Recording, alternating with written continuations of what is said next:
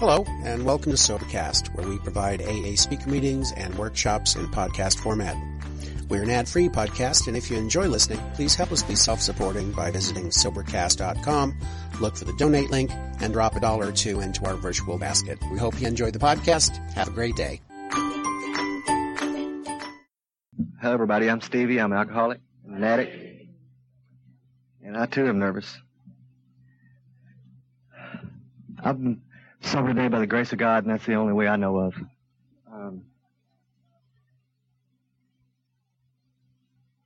Everything I've done got me here.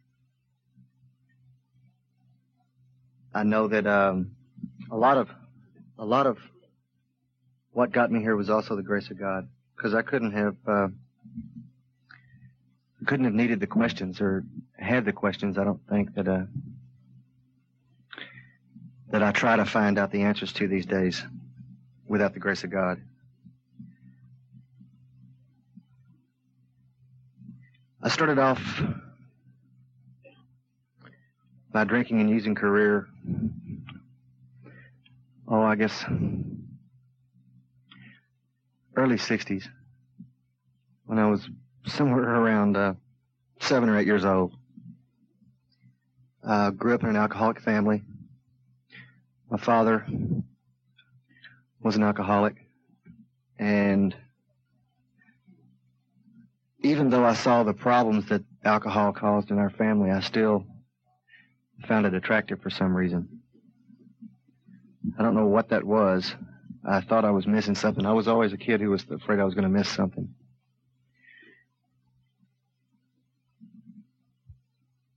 Somewhere along the line, I started trying to find out why my father would go back and continue to drink, even though every time he did, I saw what happened, which was big fights, violence. And we were always real scared of him. But he continued to do it anyway, and I never did understand what that was until one day, a few years later, I realized that I wasn't doing anything any differently other than making a little bit more money and add a few drugs to it, I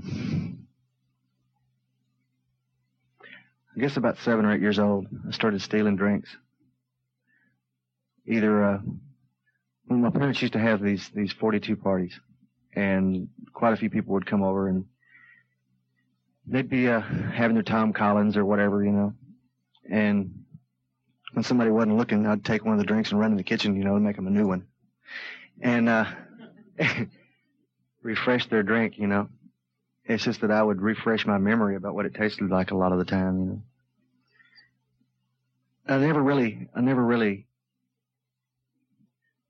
thought that it tasted very good or anything. And then one day I tried to make myself a drink out of my dad's bourbon. It was in the freezer. It didn't taste very good either. I guess it was the wrong brand or something. But somewhere along the line, I started finding that attractive somehow. About the same time, a ear, nose, and throat doctor who, it was general practice with him when you went in for him to take a look up your nose, he would squirt you full of what I later found out was a strong solution of liquid cocaine. And I never really knew why my face was numb when I left there and why I felt a little different, but I later on found out that I didn't know how to breathe without the stuff. Because it was in a nose spray he gave me. The first bottle said use, once every 24 hours. The second bottle said use 2 or 3 sprays every 12 hours. And the next one said use as needed. And I did.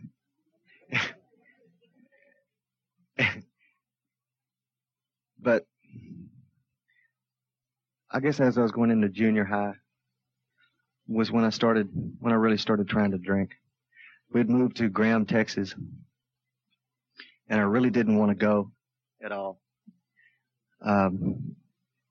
I'd gotten in the first band that I really wanted to be in, and was excited about it. And we had to move, and I had to give up everything, including my way.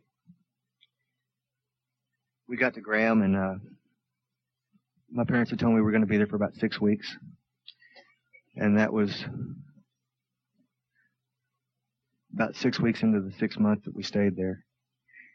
While I was going to school there, actually the first day I went to school there in Graham, Texas, just to show you how much I liked it. I got kicked out of school 3 times the first day. And I didn't even do anything. I just went to school, and they didn't like how my belt was, or they didn't like how my hair was cut twice, And I real quick found this guy that sold Alka-Seltzer bottles full of sour mash. And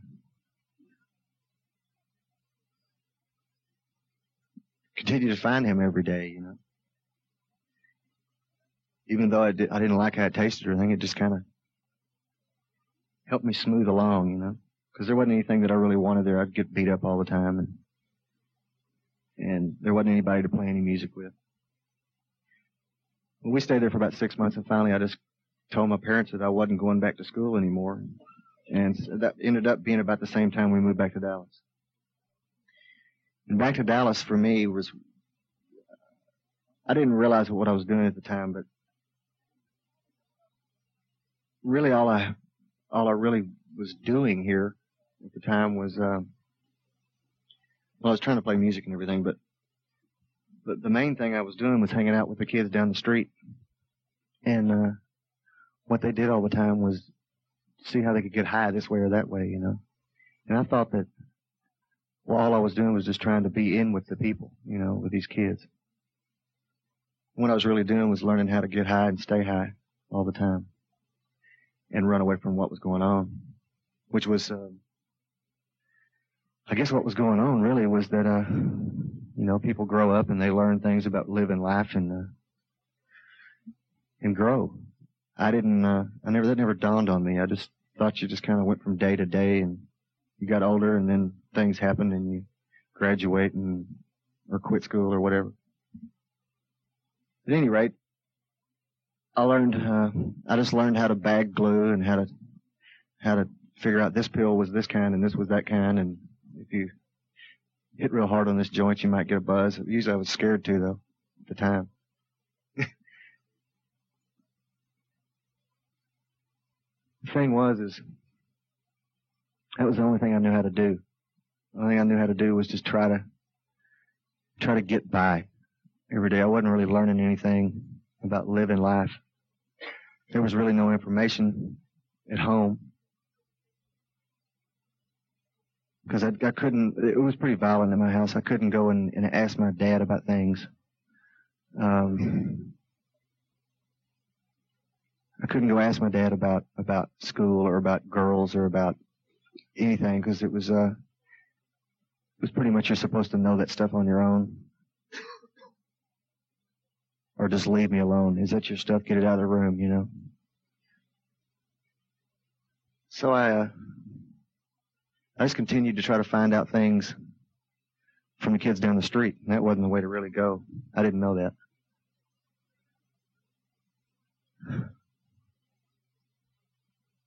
What I did keep learning though was about bands and not to blame my drinking or anything on bands, but I sure learned a lot about it there.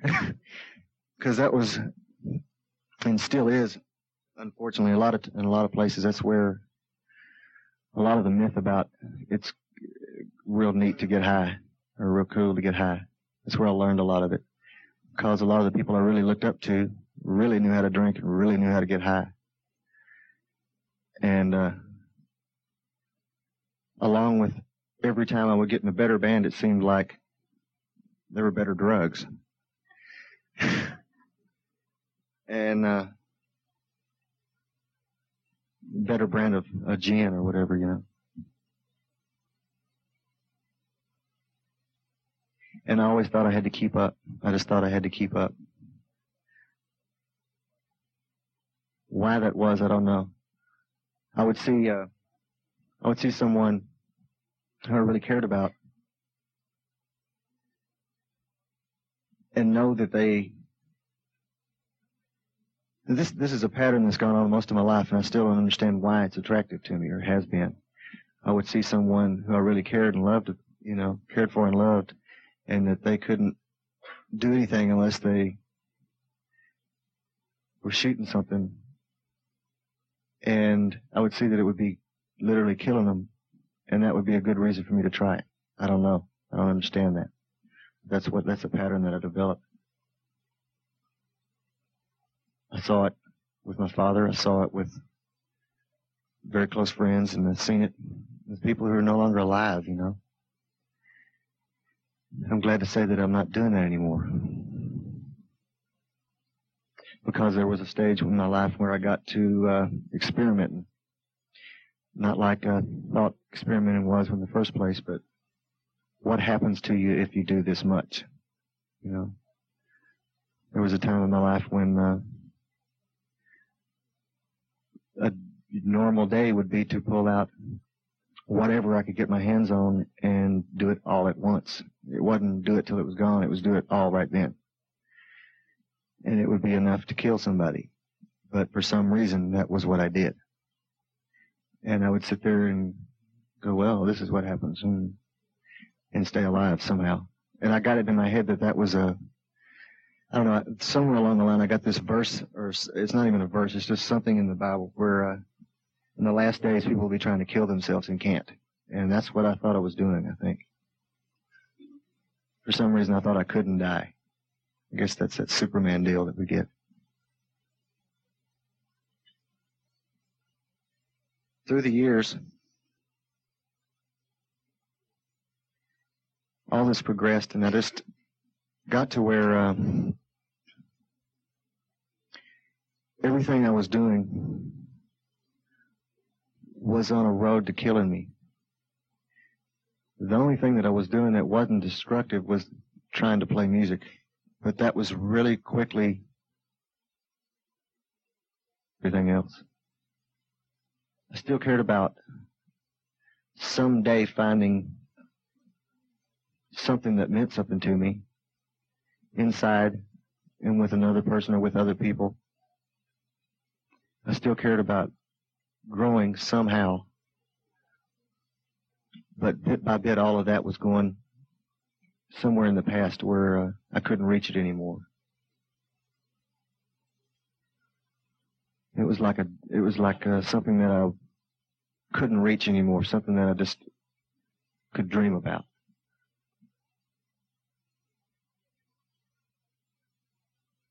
And the things that I was doing every day was more like a trudge just to keep going, because I didn't know how to stop anything I was doing or the predicaments I was in.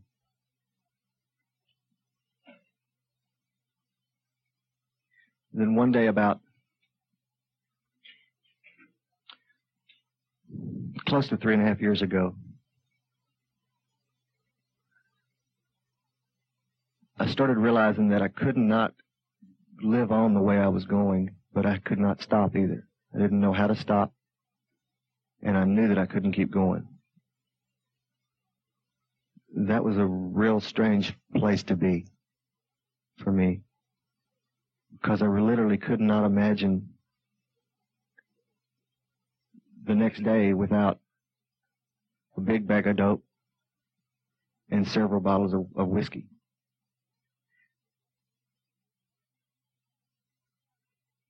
I thought that literally what I thought was that I would go on doing that until I died, and then it would be a lot better because I wouldn't have to deal with it anymore. And in my mind, that seemed like a real good solution, because I wouldn't have to deal with it anymore, but the people that I was mad at would. You know? I don't know why that seemed so neat to me. I don't know why I was that mad at people, you know? I guess I was probably mad at myself. It's really what it was.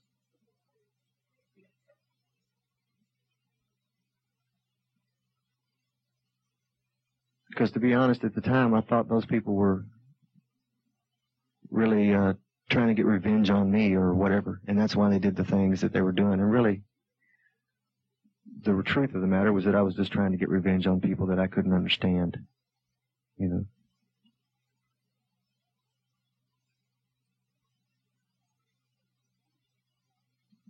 But instead of doing it till I died, what happened was I collapsed. And just gave up. It was funny because I saw it coming for a while. And the reason that I wouldn't let go and give up that fight in the first place was because of what other people would think. You know, what they would think. Not that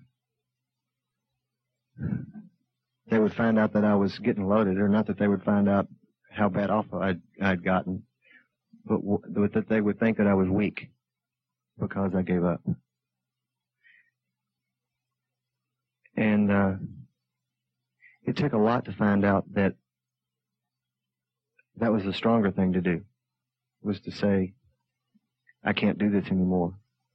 You know, I have to live instead of die.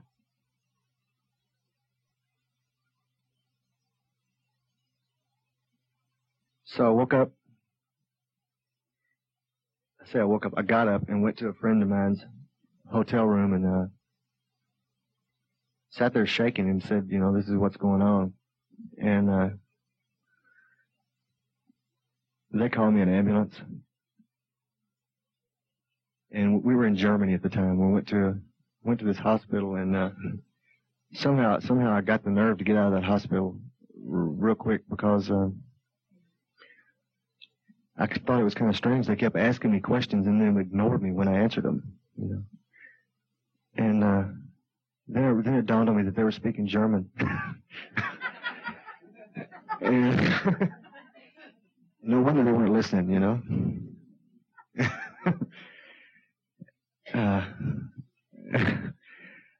I did get out of there and went to it was a couple of days later, but I ended up going to a hospital, or going to see a doctor in London. And he was someone that I'd heard of, that I knew that could do some good and give me some help. And he put me in a hospital for a few days and just kind of looked out after me for a little bit while he basically detoxed me. I said basically detoxed me because the guy didn't have that conventional of an idea of detox. It was if I really needed a drink, I could have one. If I really thought I really needed a drink, he thought I should have one within about a 5-day period. Because the way he looked at it and the way he told me was that if you've been drinking for 25 years, you're not going to stop in a minute, you know. Instead of giving me phenobarbital or whatever it is they usually give you, he just said you can go have a drink if you really need one over the next 5 days. And in fact, he gave me a drink on my birthday, which I was in the hospital. A little bitty cup of champagne. What really happened after that was I got out of the hospital and we flew back to the States to go to treatment, and I tried to get drunk on the plane. It didn't work. And what I'd done was this was pretty funny to me. I went to my mother. She'd come over to see me in the hospital. I called her up and I called her and my girlfriend and said, look, I'm in the hospital. This is what's going on. They both were there the next day. And I'm real grateful for that. It means a lot to me. We were on our way back over to the States. And I was sitting there next to my mother, and I didn't have any money, so I borrowed $20 to go buy some cigarettes on the plane. And she knew there was no machine, you know. I went and tried to find out how many Crown Royals I could get, you know. And there's never enough. I learned that a long time ago. There's never enough dope and there's never enough to drink. There's either too much or not enough. You know, there's never just enough. But I went and tried anyway. And went back and I felt guilty already. I'm real good at the guilt. You know, I went straight back to the seat, sat down next to her. You know, and like, this is not what I did, you know, and I kind of knew that, you know. And at any rate, we went back, we landed and I went to a hotel room, stayed there till the next day, went into treatment. I didn't expect to find out in treatment that was one of the coolest places I'd ever been. That's what I found out. You know, it wasn't what I thought it was going to be at all. I went through the regular stuff, you know, what if they find out I'm here and whose day, and you know, and I don't want to be here and all, you know, all that stuff. But once I started paying attention to what was going on in treatment, to the recovery, it's been something that I've really wanted ever since. Not always been real good at sticking to a good, strong program, but at least I know that when I'm able to find those steps in my life, that it works. And it's really the only thing that does. Because anything else I'm doing is just trying to fix something else up to look the way I want it to look, or to be the way I want it to be, instead of working my way into living life.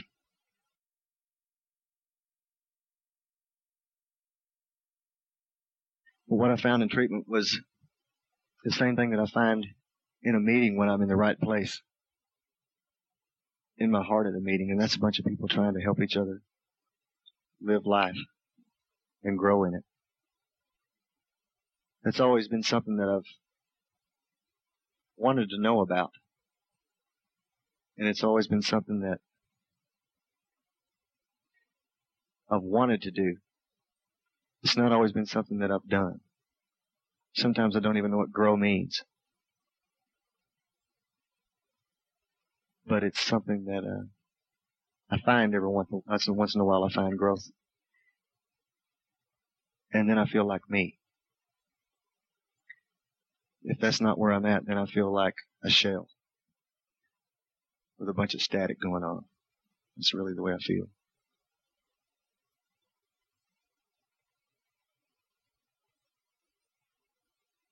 I don't know, in the program of AA, I found the only real lasting happiness that I've ever had. And it lasts whether I can really reach it or not. I don't know if that makes sense to you or not, but I know that it's there even though I can't always feel it.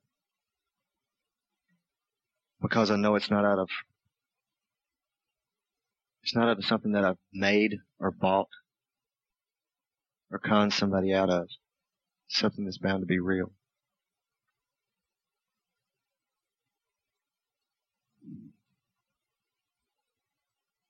And I see it when I see other people come out of a real hard place to be into a more comfortable place with themselves. I know that must be growth. It's not just a new pair of boots or something, you know.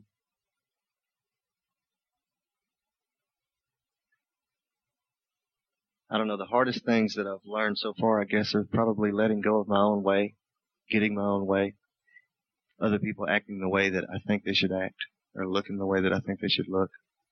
I'm not out of that yet. It's just,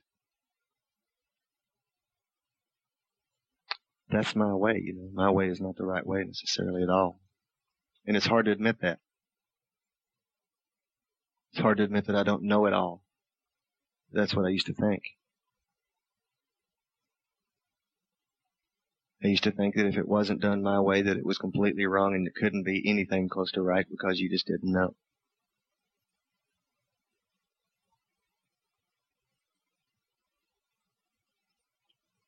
I don't know, sometimes I find out that it's real comfortable not knowing everything, you know, not knowing anything, in fact.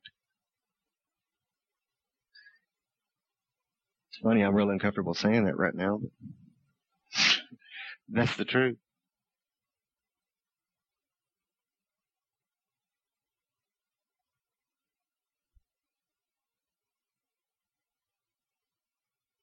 I don't know, I just know that when I come to meetings, when I take the time to pray and to listen and to take a look at myself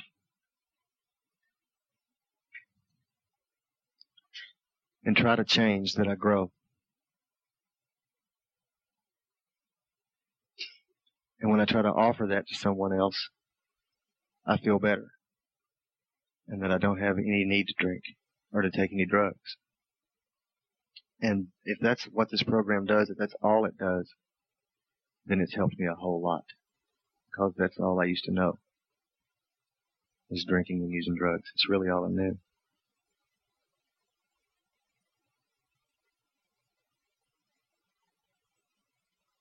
Because I didn't know how I felt. I still don't always know how I feel. A lot of times I still find myself confused about what I think and what I feel. I don't know the difference very often. And that's a scary place to be a lot of times. But slowly, day by day, that's working out. It's working out for the better.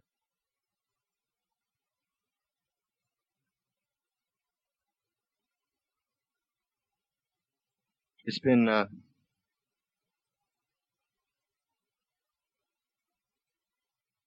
3.5 years, I guess, close to 3.5 years, since I've had to drink.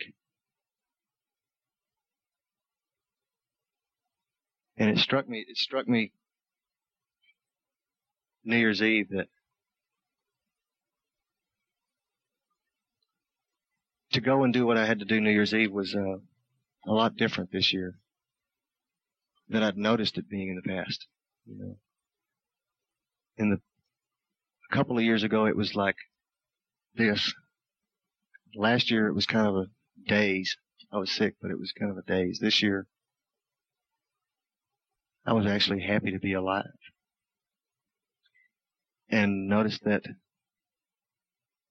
I didn't have to be high to be up till 5 in the morning or whatever it was. You know? And that I could look out and realize that I'm starting a new year with new things to try to do, new things to try to care about. And one of them was me, and one of them was y'all, and what I do with my life, commitments. You know, commitments has been another thing that I've never been very good at in my life. Well, I could get caught up in something real good, you know. I could get caught up in the mirror combing my hair, you know, or whatever. But commitments have not been something that I've been very good at, because I was more scared of making a commitment than I was following it through, you know.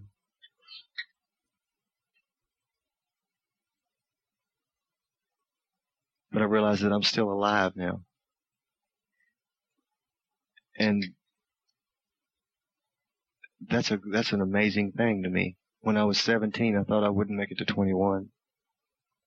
When I made it to 21, I thought something's up, you know. You know, what's going on here? When I passed 30, I thought something's wrong. I don't know. I'm just glad to be alive today. Glad to be alive today.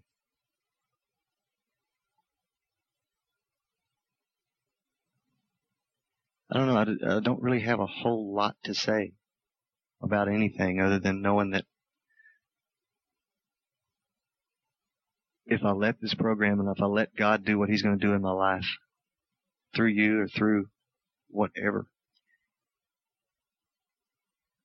that it's a whole lot better than I ever could have done it myself before I came to this program. I thank y'all for letting me be here with you.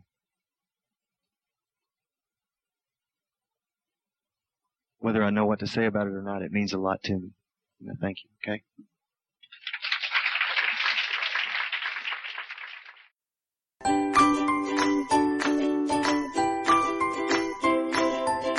Thanks for listening. I hope you enjoyed the podcast. Sobercast is ad-free, and we'd like your help in order to keep it that way.